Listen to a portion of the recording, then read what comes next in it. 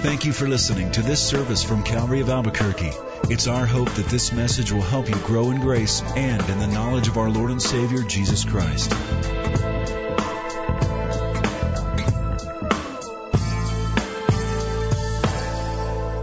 Okay, Genesis chapter 4.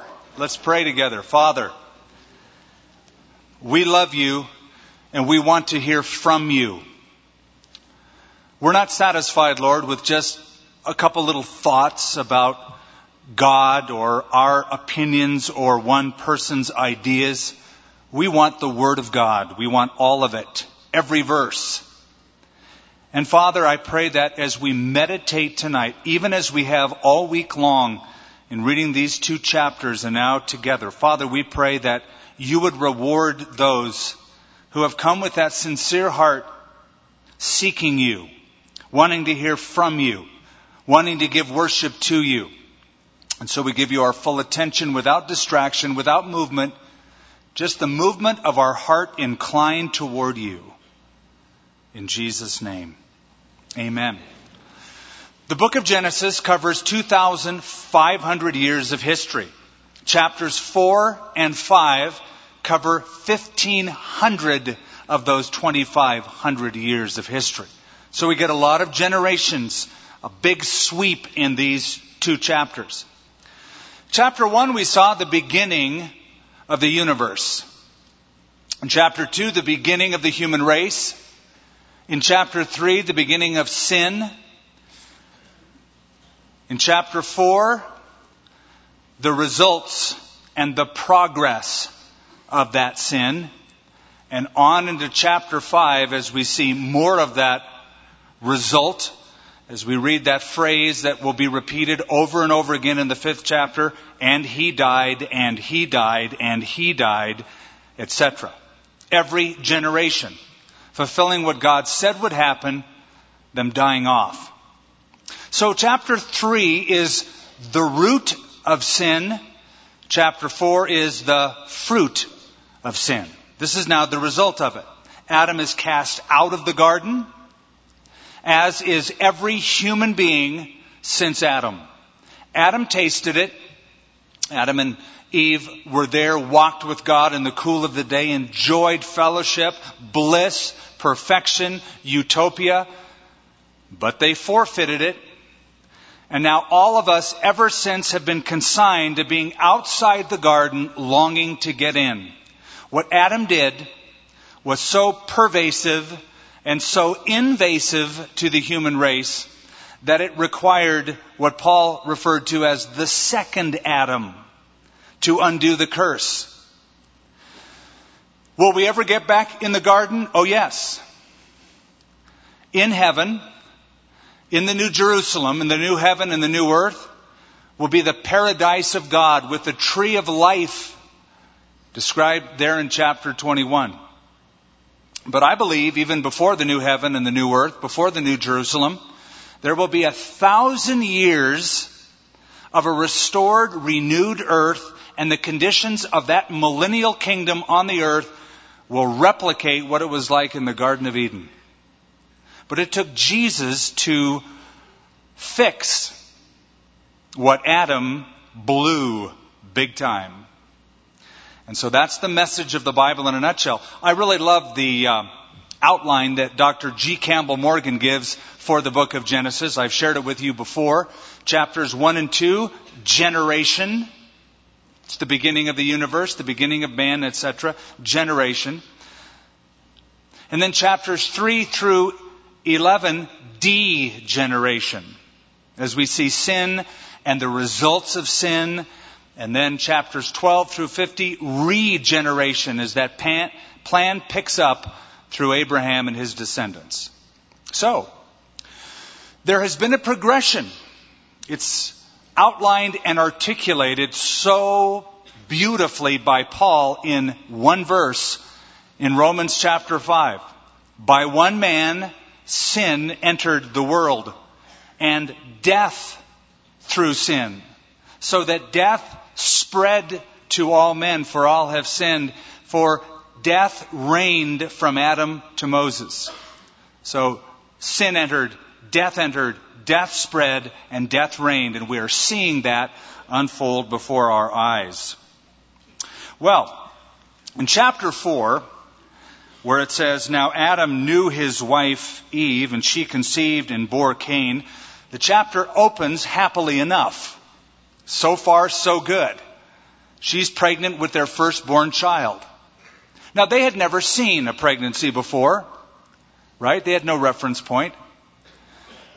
Neither Adam nor Eve. So imagine the amazement as Adam watched his wife begin to grow. And what he must have thought. And perhaps what he might have said. "Honey, I notice you've been gaining a little weight lately. What's up with that?" Or, "Eve, what's all these little socks you're knitting?" I don't know if she was doing that. Or, "What do you mean you want pickles and ice cream?" The whole experience was so new to them. Now, it does say that Adam knew his wife Eve. That doesn't mean they were introduced here. God saying, "Adam, this is Eve. Eve, this is Adam. Shake on it." The word know here in Hebrew speaks of to know with intimacy. They knew each other intimately. They had sexual relations that produced this child. Adam knew his wife Eve, and she conceived and bore Cain, which is a word, a name that means gotten or acquired. Or at least it sounds like the Hebrew word for acquired. And she said, "I have acquired a man from the Lord."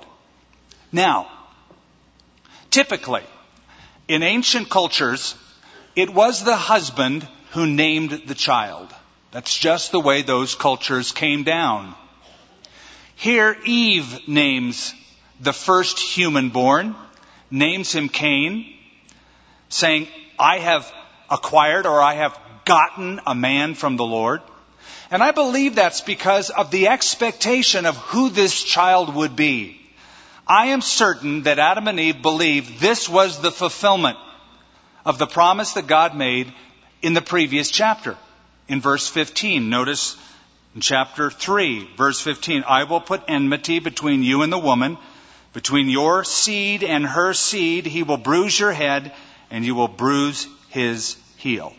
So when Cain was born, she said, "I've gotten him." Or, "This is it. This is the acquisition. This is the one who will deliver us and bring us back to the garden and fix all that the serpent and me and us have undone." I don't think there has ever been a higher hope for a child than the hope that Adam and Eve had for Cain. In fact, some scholars believe the translation is even more forceful. That rather than saying, "I have acquired a man from the Lord," they insist on the literal Hebrew that could be rendered, "I have acquired a man, even the Lord." That there was that high expectation that this would be the Lord's Messiah, deliverer. Well, they were so happy when that baby was finally born, and Adam and Eve held that precious little package in their arms thinking, "This is it. I've gotten him. This is the deliverer," not knowing they were holding the first murderer in their arms. This child would not be what they thought this child would become. Now, we don't know for sure, and I'm not going to press the issue, but the language, and I will admit, it is very scarce as to giving us information here. It could have an inference that this child was spoiled. I mean, think about it. The first child ever born. Now, they didn't have parenting classes, Adam and Eve. No one could teach them. They were it. They couldn't consult with friends who'd had babies before or their parents since they had none. So they just had to raise Cain.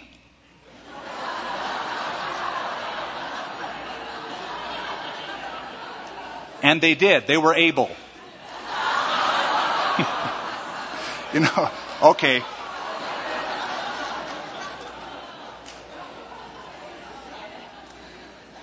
Verse 2. Then she bore again, this time, his brother Abel. Now Abel was a keeper of sheep, but Cain was a tiller of the ground. Now Abel, means breath or vapor or that which ascends. It could speak of something temporary, or it could have the idea of something ascending heavenward up toward God, like when a sacrifice was made in the Old Testament and the smoke went up, or later on incense in the tabernacle, and it was ascending toward God as a form of prayer to God. Maybe it was the hope that this child will ascend to God and be a spiritual child. Maybe even there was some favoritism, as I mentioned, of Cain over Abel. This is the one. This is the deliverer. I've gotten him. And then the second child, Abel, may he be as spiritual as his brother. If he's the deliverer, I hope this one at least ascends and is spiritually ascendant like his brother. We don't know for sure, but the language certainly could imply that they were showing favoritism, which will really be a setup for what is going to happen. Now, the story goes on to tell us that Abel was a keeper of the sheep, so he became a shepherd. Cain was a tiller of the ground, so he became a gardener. It took two different roads, but they were brothers. And in the process of time, it came to pass that Cain brought an offering of the fruit of the ground to the Lord. Abel also brought of the firstborn of his flock and of their fat. And the Lord respected Abel for his offering, but he did not respect Cain and his offering. And Cain was very angry, and his countenance fell. Admittedly, again, the text leaves a lot out as far as wording is concerned. So we have some hints. First of all, notice the phrase in verse 3, in the process of time. Literally it is, at the end of days. And infers that there was a set time that God prescribed they come and offer him a sacrifice. The inference is that God had given instruction, no doubt to Adam and Eve, and Adam and Eve passed it down to Cain and Abel, that God required a sacrifice when they come and make an offering of worship to him. And it was no doubt based upon what they had seen in the Garden of Eden. You take an animal, you kill the animal, you offer that to God. That's what we saw the Lord do in covering our own sin, boys. But here it says that Abel brought the firstborn of the flock and their fat, but he didn't respect Cain in his offering, because Cain, verse 3, brought an offering of fruit out of the ground unto the Lord. Now, what does it mean he respected it? I think it means he received it. Now, this is the way I'm picturing it. Again, it may not be accurate, but this is how I'm picturing it. Do you remember when the prophet Elijah was on Mount Carmel and had the little contest between the prophets, the false prophets of Baal, and himself? And the Lord was pleased with what Elijah had done, so that fire came down from heaven and consumed the sacrifice on the altar. It could be that fire fell from heaven and consumed this animal sacrifice, thus signifying that the Lord respected what Abel had brought, but nothing happened with what Cain had brought. Now, I know some of you are going to read this and think, that's not fair. He brought the best that he could. He brought what he had. And it was probably even more beautiful, don't you think? Don't you think that the offering of the ground, grains and plants would be arranged in such a way that it was certainly more beautiful than dripping blood on a platter or on an altar of a dead animal? And I'm sure that Cain would bring the sacrifice. He was a gardener and he thought, this is great. Look what I've done. Look what I have made. Look how I've arranged it. I'm going to bring this before the Lord. He's really going to dig this. Abel, on the other hand, wasn't so excited, because he was a shepherd. And I don't know if you've ever seen the taking of a life of any animal. It is certainly not pleasant to see any creature die. To see the throat slit of a lamb and it bleed out and lose its life. It would have made him sad. So you could say, it's not fair. Look how beautiful it was, and it was the very best he had. But it had no blood. That's the whole point. Now, the answer is given as to this whole dilemma by turning to the New Testament book of Hebrews. Hebrews chapter 11. I'm going to turn there, and I'm going to read to you a verse which gives us the answer and tells us what's going on. This is Hebrews 11, verse 4. By faith, Abel offered to God a more excellent sacrifice than Cain, through which he obtained witness that he was righteous, God testifying of his gifts, and through it speaking, through it he being dead still speaks. So it says he did it by faith. Now there's three reasons or three ways that Abel's sacrifice was superior to Cain's. Number one, the kind of offering that he brought. The kind of offering. It was a blood sacrifice. And he did it by faith. That is, I believe by faith that a substitution must be made. An animal must die on my behalf. As I bring this offering before the Lord, I'm making a testimony that I believe in the necessity of substitutionary atonement. And that's the idea behind verse 4, by faith. He did it by faith. Cain brought what he had, but he left out the blood. So the kind of sacrifice. Number two, the quality of sacrifice. The quality. There is no mention of the quality of Cain's offering. There is a mention in Genesis of the quality of Abel's sacrifice. He says he brought the firstlings and their fat, or literally, even the fattest ones. In other words, he brought the very best he had to God. Nothing was too good for God. He didn't go out to his flock and say, okay, which is the weakest, scrawniest, sickliest lamb that's going to die anyway? I'll give that one to God. He gave the best to God. That happens to be a pattern of giving to the Lord throughout the Scripture. Rather than seeing some dumpy old thing that we have in the house that's really not doing us any good, we've used it. In fact, we've broken it. And to look at that broken down piano or broken piece of furniture and say, let's give it to the church. We've destroyed it anyway. It's not serving us anymore. It's not really good enough for our house. Let's give it to the church. Surely they can use it. The idea is to give God the best. When David wanted to build a temple for the Lord, he was looking for a place, and a high place in Jerusalem, which is today the Temple Mount, was at that time the threshing floor of Araunah. And he went to him and said, I want to buy your land. Araunah said, you're the king, you're doing it for God, I'll give it to you. And David said, no, I will not offer to the Lord burnt offerings from that which cost me nothing. It's got to cost me. I've got to feel it. It's got to pinch.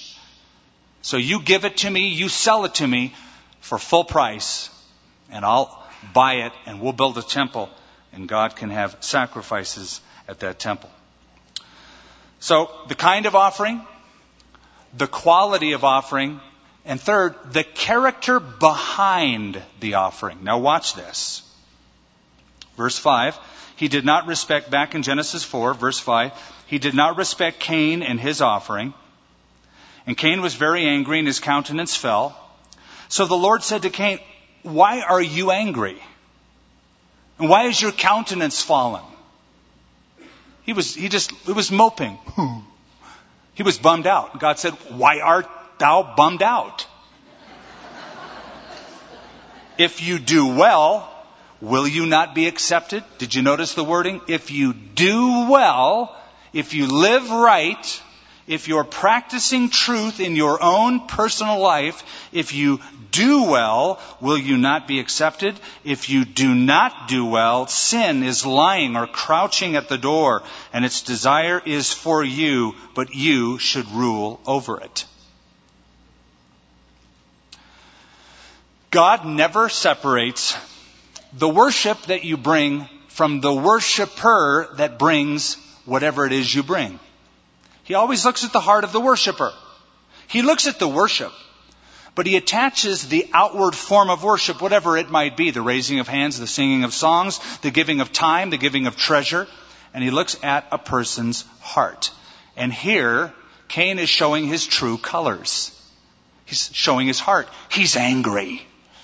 And he's got murder in his heart. The seed of murder is in the heart, because the seed of murder is what? Anger. Anger. Jesus said, you've heard that it was said in times of old, you shall not murder. But I say unto you, if you're angry at your brother without a cause, you've already committed murder. Cain was a murderer in his heart long before Cain was a murderer with his hands. And so he brings the sacrifice, he brings the worshiper. Now keep this in mind. The Bible never talks about Cain as if he's some heathen, some pagan. He's a worshiper. He's a false worshiper. He's bringing his own stuff that would bring a sense of pride. And he's angry. He's got the wrong attitude. So God says, if you do well, will you not be accepted? Jesus in Matthew chapter 15, quoting Isaiah, spoke about the worshipers in Jerusalem, in Israel. He said, well did Isaiah prophesy of you, saying, this people draws near to me with their lips, but their heart is far from me. In vain do they worship me. It's interesting. We judge worship outwardly. The same group that would say it's not fair for God not to respect what Cain brought is the same group who would look outwardly at worship, I believe. See, let's say you take two people in a worship service, and you see one person with the hands raised, and they're even swaying a little bit, and they're singing loudly and clearly, and tears are rolling down their cheeks. There's such an intensity. We would look at that and say, boy, that person is really worshiping. But if we catch somebody out of the corner of our eye and their hands are sort of like this, or their hands are down and they're just sort of saying the words, but they're not singing too loudly, we might judge them and say, that person needs to learn how to worship. I got to get this crowd motivated. But what is worship? It all begins with the heart. And it's possible to raise the hands and sing loudly and be intense while you're thinking, they're going to notice me as my hands are raised. And as I sing really loud, and especially with these tears, they're going to think, I'm really worshiping. Now you've entered into a danger zone, right? Or maybe they're thinking, look at that outfit that she's wearing. Or, I don't like this song. I've never really liked this song. Or, this is going way too long. It's possible to say something with our lips, but not be engaged with the heart. Do you remember the story Jesus told of the two men that went up to the temple to pray? The Pharisee and the tax collector. And Jesus said, the Pharisee, listen to this, the Pharisee prayed thus with himself. Interesting description. Is it possible to pray not to God but to yourself? You pray it, you say it out loud, and you listen to yourself and you go, that was pretty good. That was a pretty cool prayer. This is what he prayed. God, I thank you that I'm not like other people. And he got so impressed with himself. Wasn't any true worship in that at all. Cain brought worship, but the character behind the worship was lacking. The kind of offering he brought, the quality of offering that he brought, and then the character that's behind it. All those three would make God accept one and reject the other.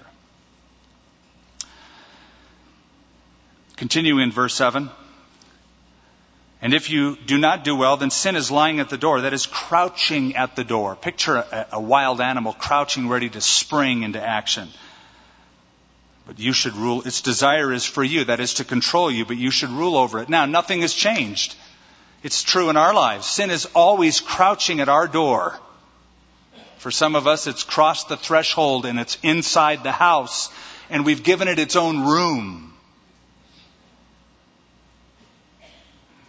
Desiring to control, but it says you must rule over it. There's a book put out a few years ago called Death in the Tall Grass. It was written by a big game hunter in Africa who spoke not only of hunting wild game, but that there were a certain kind of lion that hunted human beings. Certain kind of predatory cats that were brilliant. They worked with stealth. They got the taste of human blood, and he said they would creep into the camp at night, walking over several people who were sleeping to target their prey that they had targeted in advance. Incredible stories. In fact, one large cat, he said, had killed over 100 men and would stalk them. And they're fast. Once they crouch and they spring, they can cover 100 yards in 3 seconds. So, if sin is crouching at the door, close the door. Or if Satan is knocking at the door, would you just say, Jesus, would you answer the door for me? Instead of opening the door and saying, okay, there's the devil. I rebuke you, devil. And start carrying on a conversation with him. Hide behind Jesus. Don't deal with it yourself. You ain't got the power. Sin is crouching. Its desire is to control you, to rule you. It's the battle we have, the flesh and the spirit. But you must rule over it. Now, Cain talked with Abel, his brother. By the way, aren't you impressed that God, instead of writing off Cain after he brought the wrong sacrifice, and it wasn't by faith, that God didn't just write him off, but he approached him and talked to him and reasoned it out. Saying, hey, why are you so angry?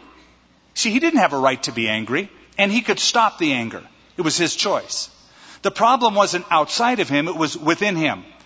And it could be fixed, it could stop. So God is reasoning with him, warning him, something bad's about to happen, buddy. You got to master it, you got to control it. But he didn't listen to him. Now Cain talked with Abel, his brother, and it came to pass when they were in the field that Cain rose up against Abel, his brother, and killed him. Now there's the first murder. And it is not second-degree murder. This is not negligent homicide. This is murder in the first degree. This is murder 1. And he becomes the prototype of murderers and manslayers who would come after him. And now violence has entered the human race in a powerful way. And the Lord said to Cain, where is Abel, your brother? And he said, I do not know. Am I my brother's keeper? So we have a lie and a revelation. A lie, I don't know. You know exactly where you left his dead corpse. And it's a revelation that his heart had become so callous, so hardened toward his own fellow man, his own brother, that he would ask in an aloof, snippy kind of a way, am I my brother's keeper? Answer, You are your brother's keeper, especially your own blood brother. You're to protect his life. You're certainly not to take his life. Am I my brother's keeper? And he said, what have you done? The voice of your brother's blood cries out to me from the ground.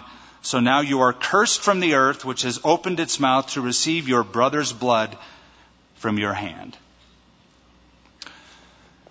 At the point that he let his anger take control, and he let sin master him, that which was crouching at the door pounced upon him, he gave in to the temptation. At the moment he let sin master him and did not rule over it, he became part of, in a spiritual sense, the seed of the serpent that was opposed to the seed that would bring forth the deliverer. And that battle goes on. Now, in the New Testament, there is a warning using Cain as an example. In the book of Jude, verse 11, it speaks about those who have gone the way of Cain. Now, the way of Cain seems to have been a pattern. I mean, the fact that the Jude would call it the way of Cain, it was a known, established pattern. And this is what I think it means. Somebody who goes the way of Cain rejects God's solution for the sin of mankind, which comes through the shedding of the blood of Jesus Christ alone. Somebody who would reject that and say, I'm going to come to God the way I feel like it with my own good works or my own religious affiliation, I'll do it my way, is the way of Cain. Further, to reject the admonition of God in the Scripture, to refuse to repent like Cain did when God told him, why are you angry? Don't let that happen, is to go the way of Cain. So it's become a pattern, and many people in our world have gone the way of Cain in rejecting God's solution for their issue. So he says, verse 11, God says, so now you are cursed from the earth. The earth has been cursed. Now you are cursed from the earth, which has opened up its mouth to receive your brother's blood from your hand. When you till the ground, it shall no longer yield its strength to you. A fugitive or a wanderer and a vagabond you shall be upon the earth. So he was consigned now to a nomadic lifestyle, a wanderer. In the ancient cultures, the ancient Sumerian, not Samaritan, Sumerian of that Persian Gulf area, Mesopotamia area, to be banished from the land was a phrase that was used. It was one of their greatest fears. It meant to be turned away from your family. You can't hang out at home. You have to leave. You're banished to be a wanderer. So you're leaving the protection of your family. So, he said, am I my brother's keeper? Now God is saying, no one's going to be your keeper. You're now a fugitive. You're consigned to wander. That nomadic lifestyle. And when you till the ground, it will no longer yield its strength for you. Do you realize that when Adam sinned, he didn't just make it bad for all of us. He made it bad for the environment. I think the environmentalists should be down on Adam. Because the earth, the ground, the environment was cursed. It says that all of creation, Romans chapter 8, was made subject to futility.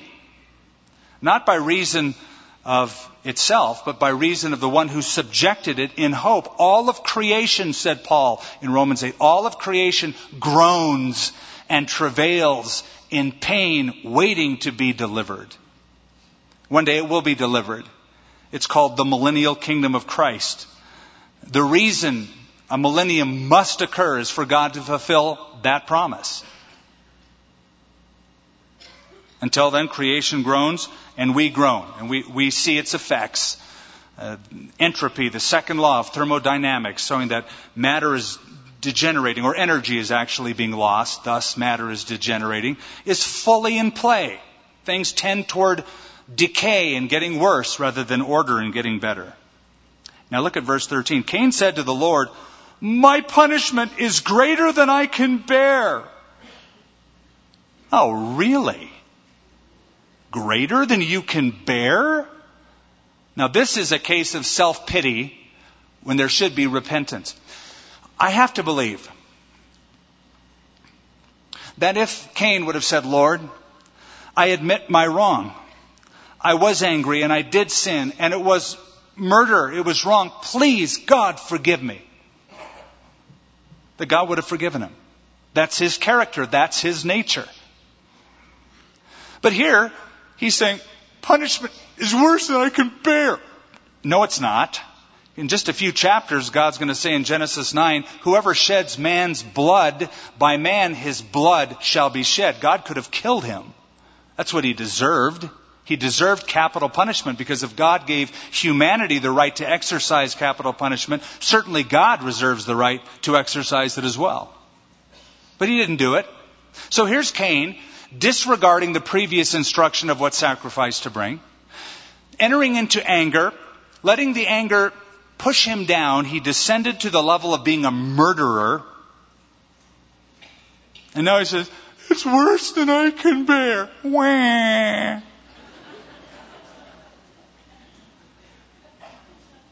Surely you have driven me out this day from the face of the ground. I shall be hidden from your face, and I shall be a fugitive and a vagabond on the earth.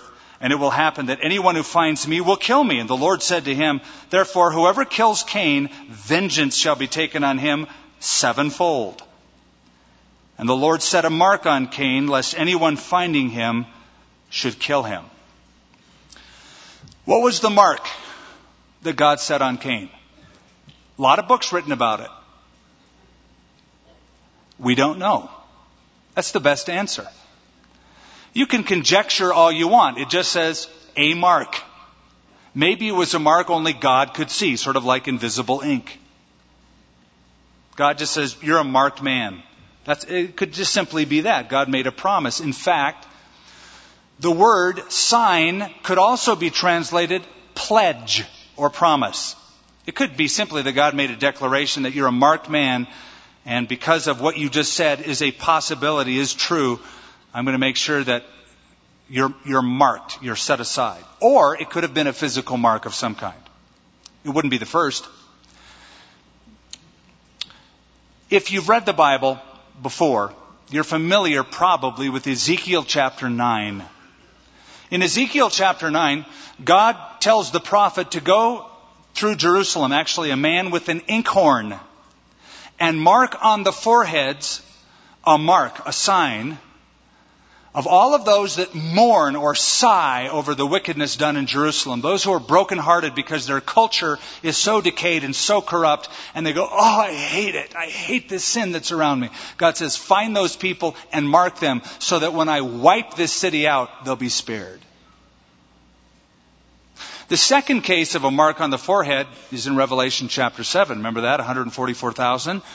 God said to the angel, mark them, put a mark, a seal on their forehead so that they would be protected during the tribulation period. So it could be either or, physical mark or simply a pledge, a declaration. Then Cain went out, verse 16, from the presence of the Lord and dwelt in the land of Nod. I find that when I preach, some people dwell in the land of Nod, on the east of Eden. Nod means wanderer. This was the land that he inhabited, called the land of the wanderer. And Cain knew his wife. Now wait a minute. Where did Cain get his wife? It's always the big question. It's funny, there are predictable questions that people have in Genesis. They're so interested in this man's wife. Where did Cain get his wife? Well, look over chapter 5, verse 4. After he begot Seth, that is Adam, the days of Adam were 800 years, and he had sons and daughters. And that's a long time to have a lot of them. So no doubt, and I have no problem with it, Cain married one of his sisters, which at that time wasn't a problem. It wasn't a genetic danger zone. Today, if you have close interbreeding, there's all sorts of genetic problems that occur. The gene pool is polluted. It lowers IQ, among lots of other problems. But before pollution had fully entered the human race, this is close now to the very spring of life itself. This is the offspring of the first man and first woman. And so it was much purer then, and by necessity, he could have married a sister. Now, if you were going to drink water from the Rio Grande, would you rather go up to Colorado at the base of Mount Canby, where the origin of the water is pure and fresh, and drink from it there? Or would you rather drink from it in New Mexico or Texas, after it has run its course past several cities and absorbed the pollutants from those civilizations and animals? No way. And so too, the human race over time has been polluted as time went on. So the effects prohibit For a lot of reasons, this kind of activity, but back then, not a problem. And he built a city. And he called the name of the city after the name of his son, Enoch. Now you go, oh, isn't that sweet? What a great relationship he has with his family. Now, don't be too quick. God told him he'd be a wanderer. Now he's trying to settle down and build a town. As if to defy the sentence that was leveled against him by God. Sort of like what will happen at the Tower of Babel. I'm going to build something that reaches heaven. To Enoch was born Irad, and Irad begot. Isn't that a great word? It's a Bible word, begot. If you have an old King James, begat. Mehujael, and Mehujael begot Methushael, and Methushael begot Lamech, seventh from Adam on the side of Cain. Lamech took for himself 2 wives, and the name of one was Ada, the other name was Zilpah, or Zillah. And Ada bore Jabal. He was the father of those who dwell in tents and have livestock. His brother's name was Jubal. He was the father of all those who played the harp and the flute. As for Zilhah, she also bore Tubal-Cain, an instructor of every craft in bronze and iron. The sister of Tubal-Cain was Naamah.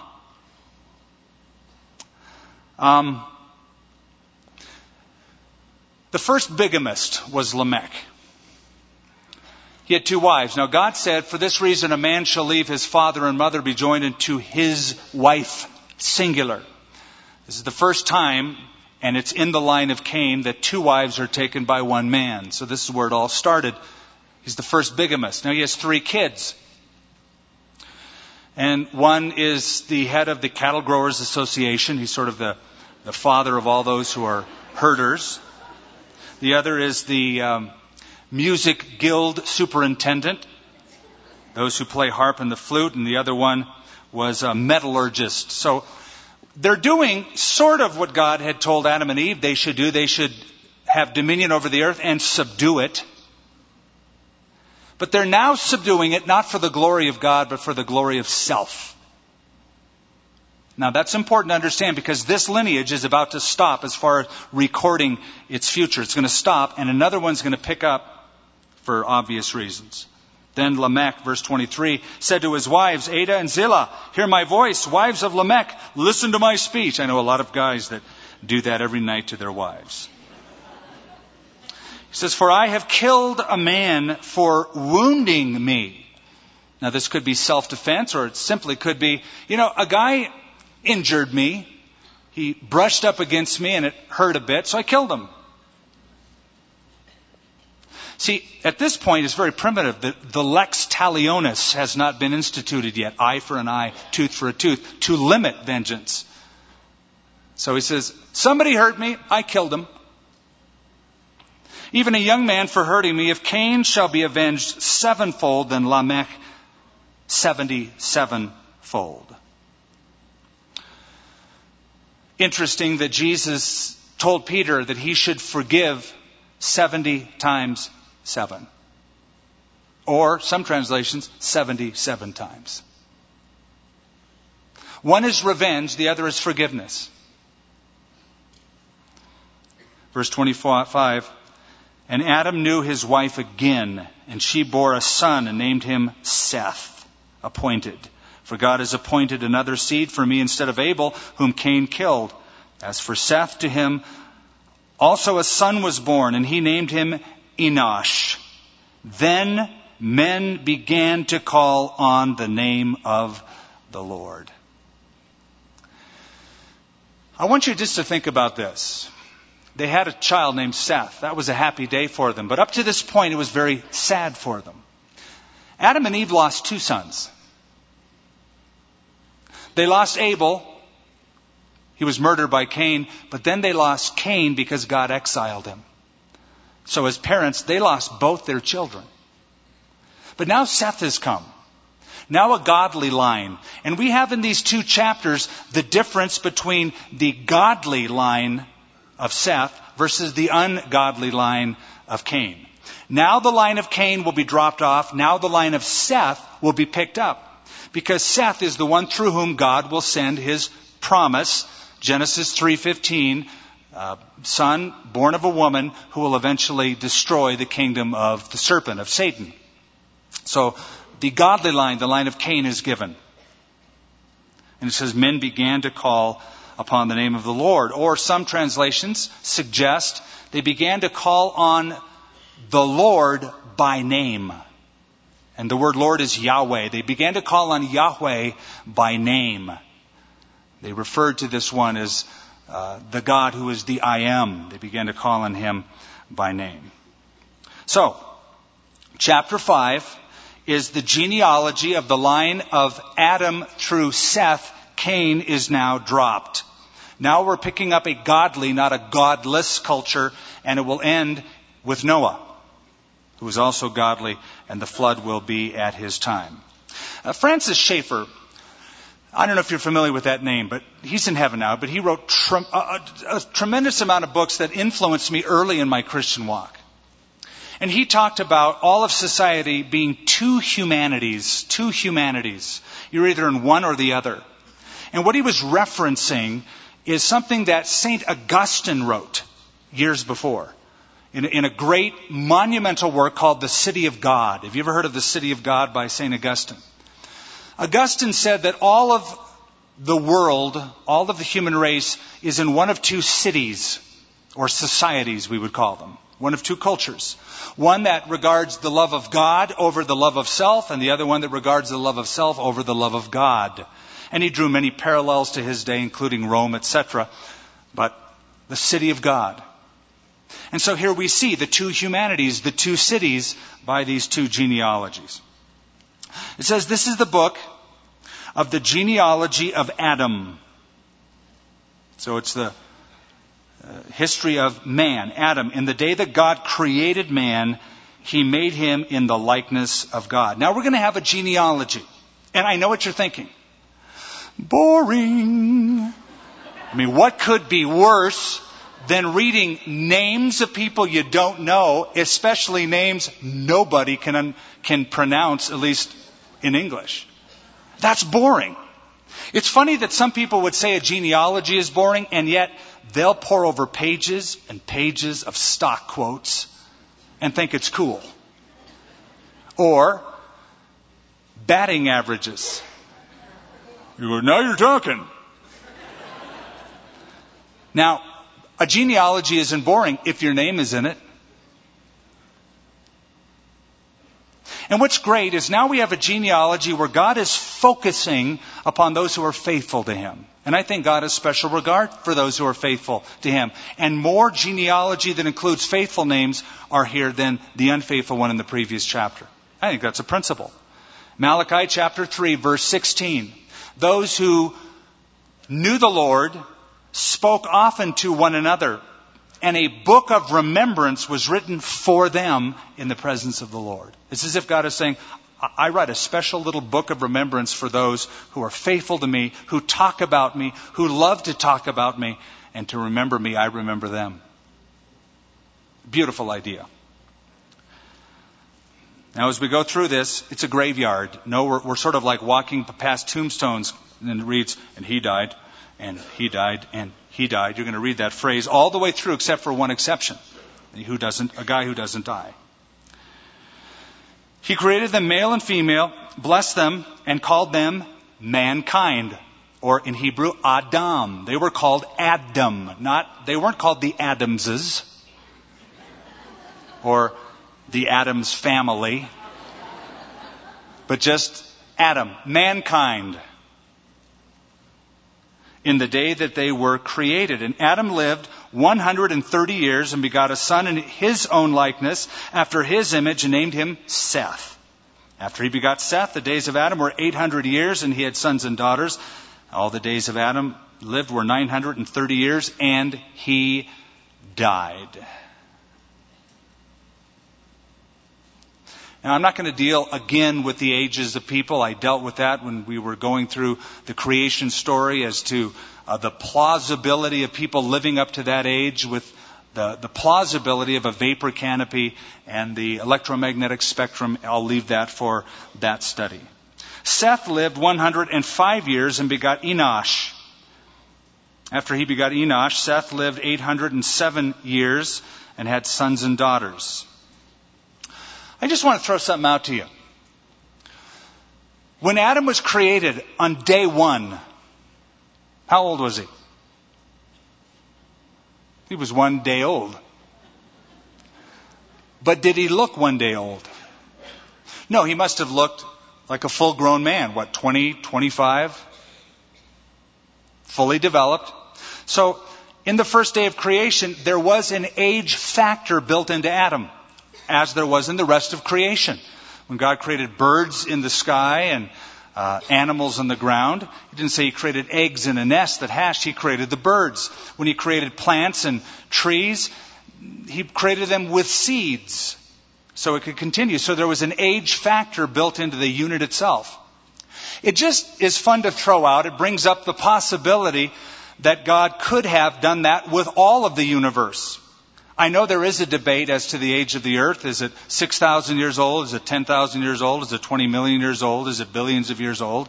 And there's a lot of different guesses. But God certainly could have done to the whole globe what He did to Adam or the birds or the plants. Put an age factor in them that made them mature, even though they were much younger than that.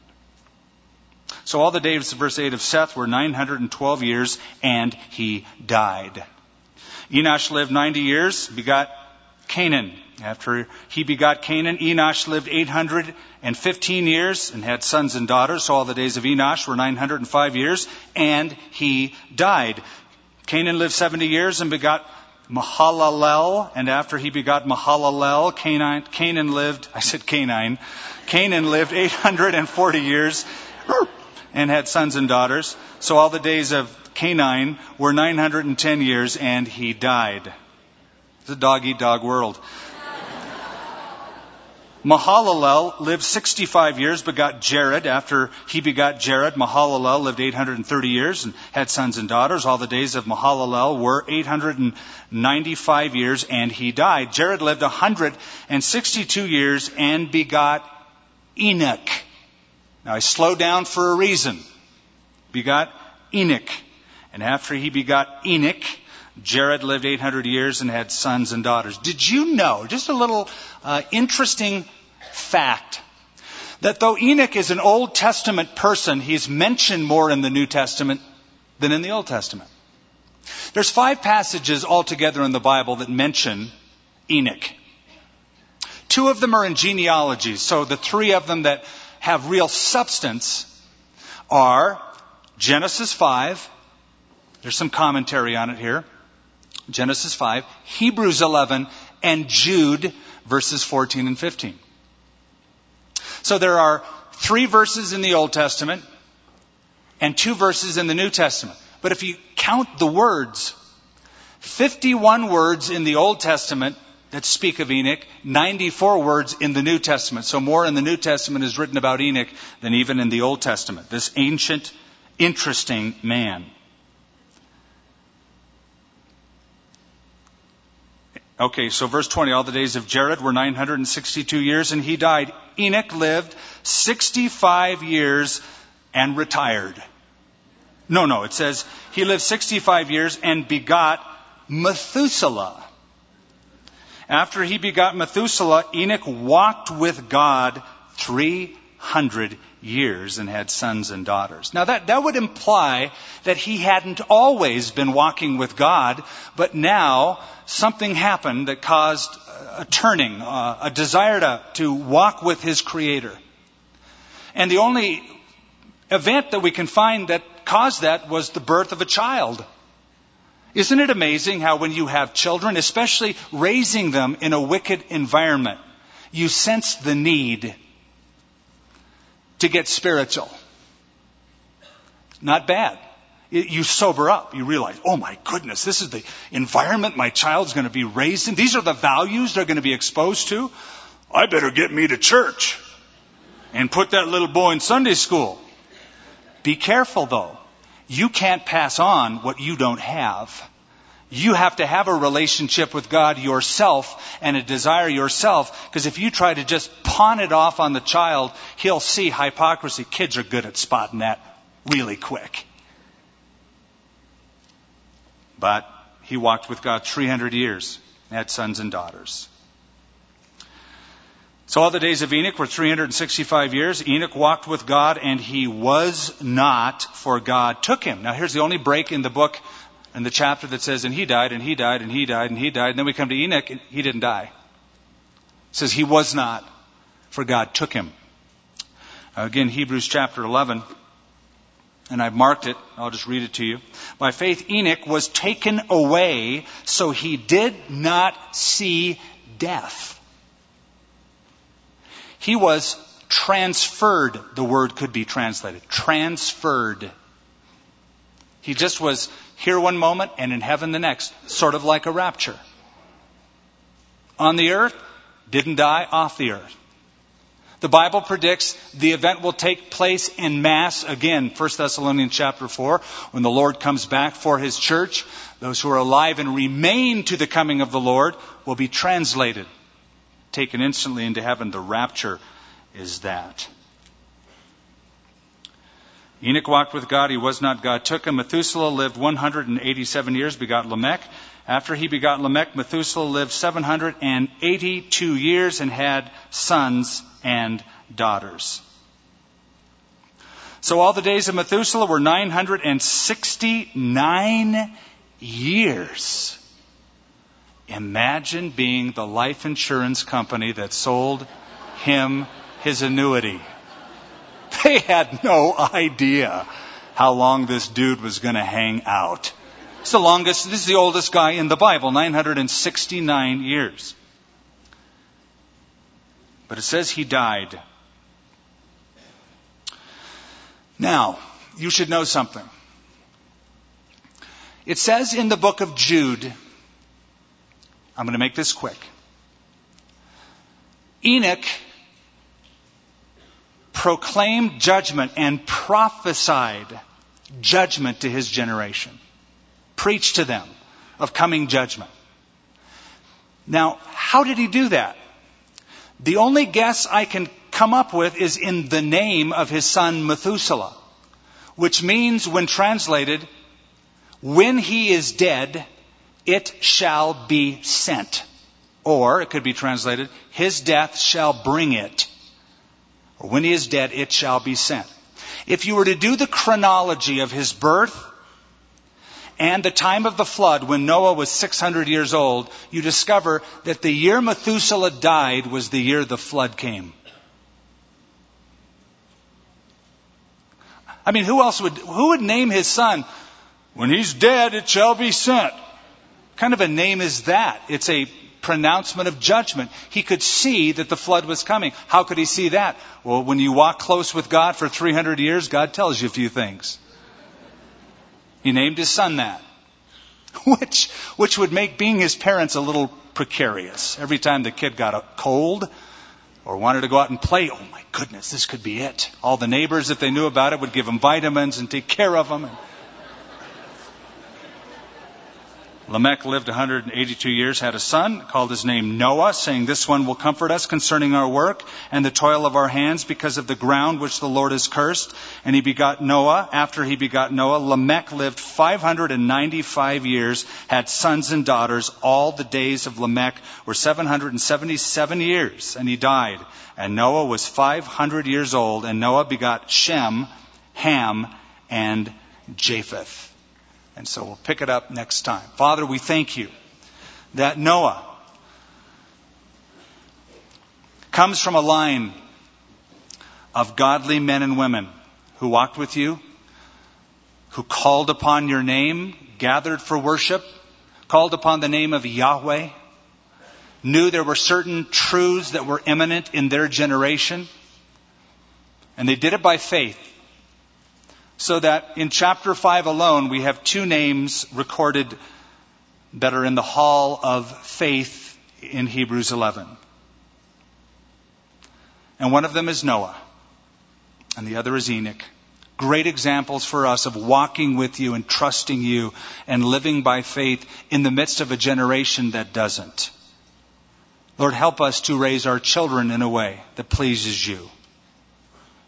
Give us, Lord, the awareness of the days in which we live. We're so thankful to see the very roots, the very history of the promise itself that the Messiah would come through the seed of the woman. And Father, we pray for those tonight who need your comfort. We pray, the Lord, that you'd grant it to them. Give them peace, strength. Thank you, Lord, for this congregation who loves you and loves your word. Reward them as they have sought you diligently and continue to do so. Bless their lives, Lord, and fill them with a sense of anticipation. In Jesus' name. Thank you for listening to this service from Calvary of Albuquerque. If you would like more information about what you've heard in this message or about Calvary of Albuquerque, please visit our website at www.calvaryabq.org. If you have made a decision to follow Christ or would like someone to pray for you, please leave a message with our Prayer Watch line at 505-344-3658. Thank you, and God bless.